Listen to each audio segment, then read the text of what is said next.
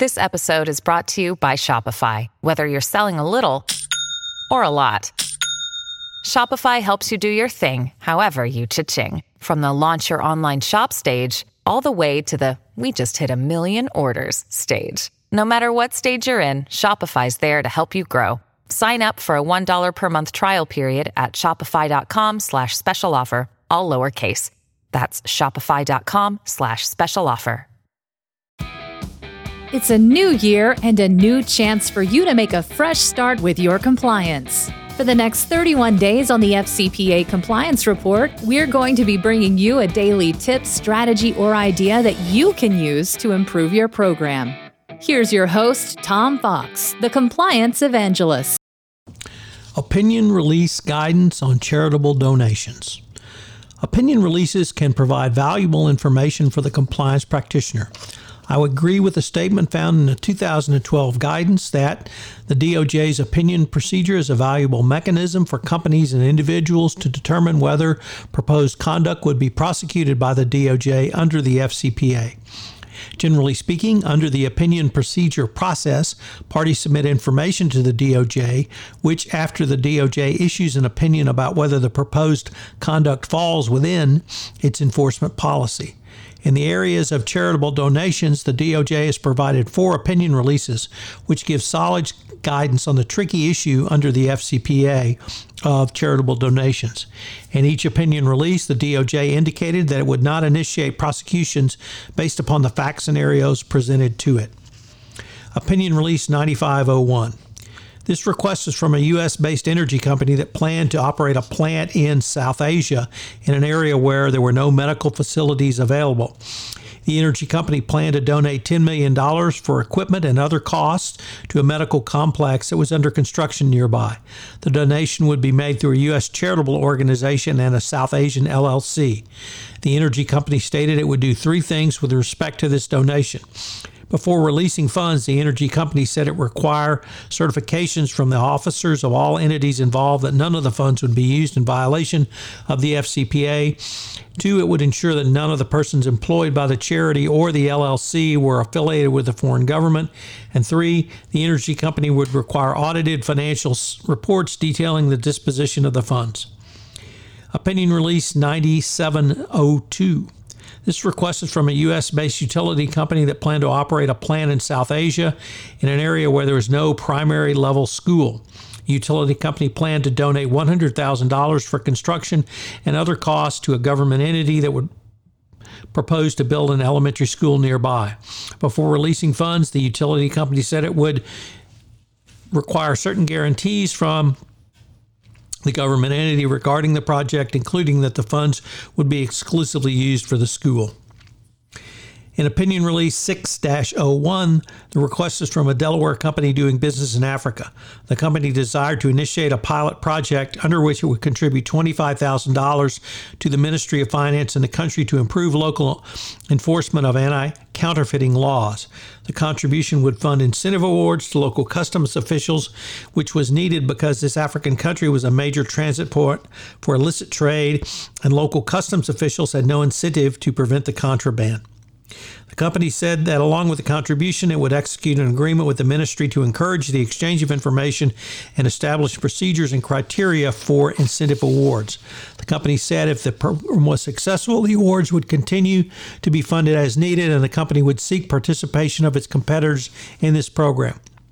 The company would implement at least 5 safeguards to ensure the funds would be used as intended, including payments to a valid government account subject to internal audits, payments upon confirmation the seeds goods were in fact counterfeit. The ministry would identify award candidates without input from the company and would provide evidence the funds were used properly. The company would monitor the program's effectiveness, and the records would be required to be kept and available for inspection. In Opinion Release 1002, the U.S. company desired to move from a charitable entity model to a for-profit model in the area of microfinancing. To do so, it was required to make a large cash donation to a charity in the country in question.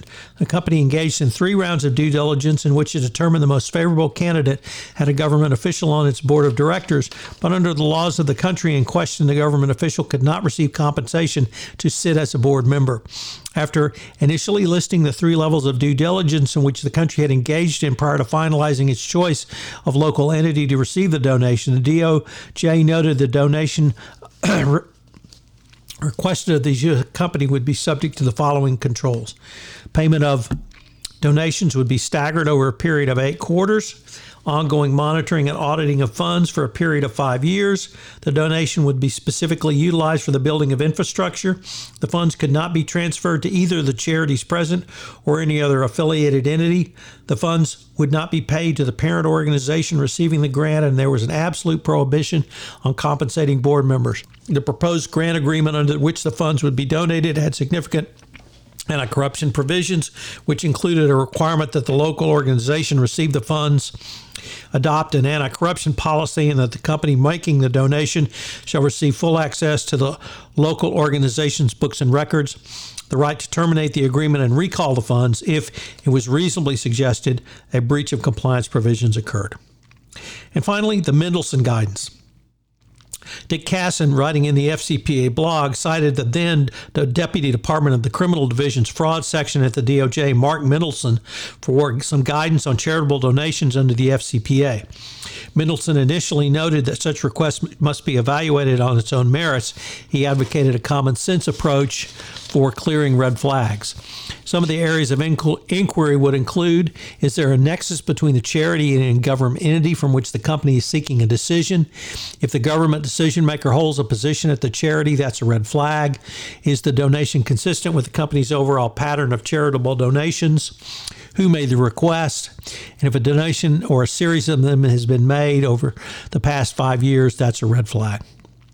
So what are today's 3 key takeaways? Well, number 1, you should never forget the power of the opinion release process. I think this is an extraordinarily underused tool in compliance, particularly FCPA compliance. You can pose direct questions, not hypotheticals, to the government and get a direct answer. Don't be afraid of opening the kimono. I'm not aware of any enforcement actions which have started because of this. Number 2, you must manage your charitable donation program even after the money has been donated. Execution is critical, but that's where rubber hits the road, is on the management of the program thereafter. And finally, never forget the Mark Mendelsohn common sense approach to charitable donations. Use your common sense. If something smells funny, it's probably because it is funny. If a red flag appears, you need to clear that red flag and be ready to have it documented if the regulators come knocking. I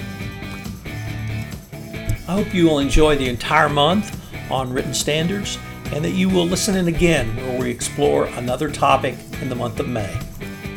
If I could ask you to do so, would you pass on to at least one person this podcast series on the nuts and bolts of compliance, as I'm trying to expand my audience base for 31 Days to a More Effective Compliance program. I hope you'll join me again tomorrow where I take up another topic in innovation in compliance. Thanks again for listening. 31 Days to a More Effective Compliance program is a production of the Compliance Podcast Network. This podcast is a part of the C-Suite Radio Network. For more top business podcasts, visit c-suiteradio.com.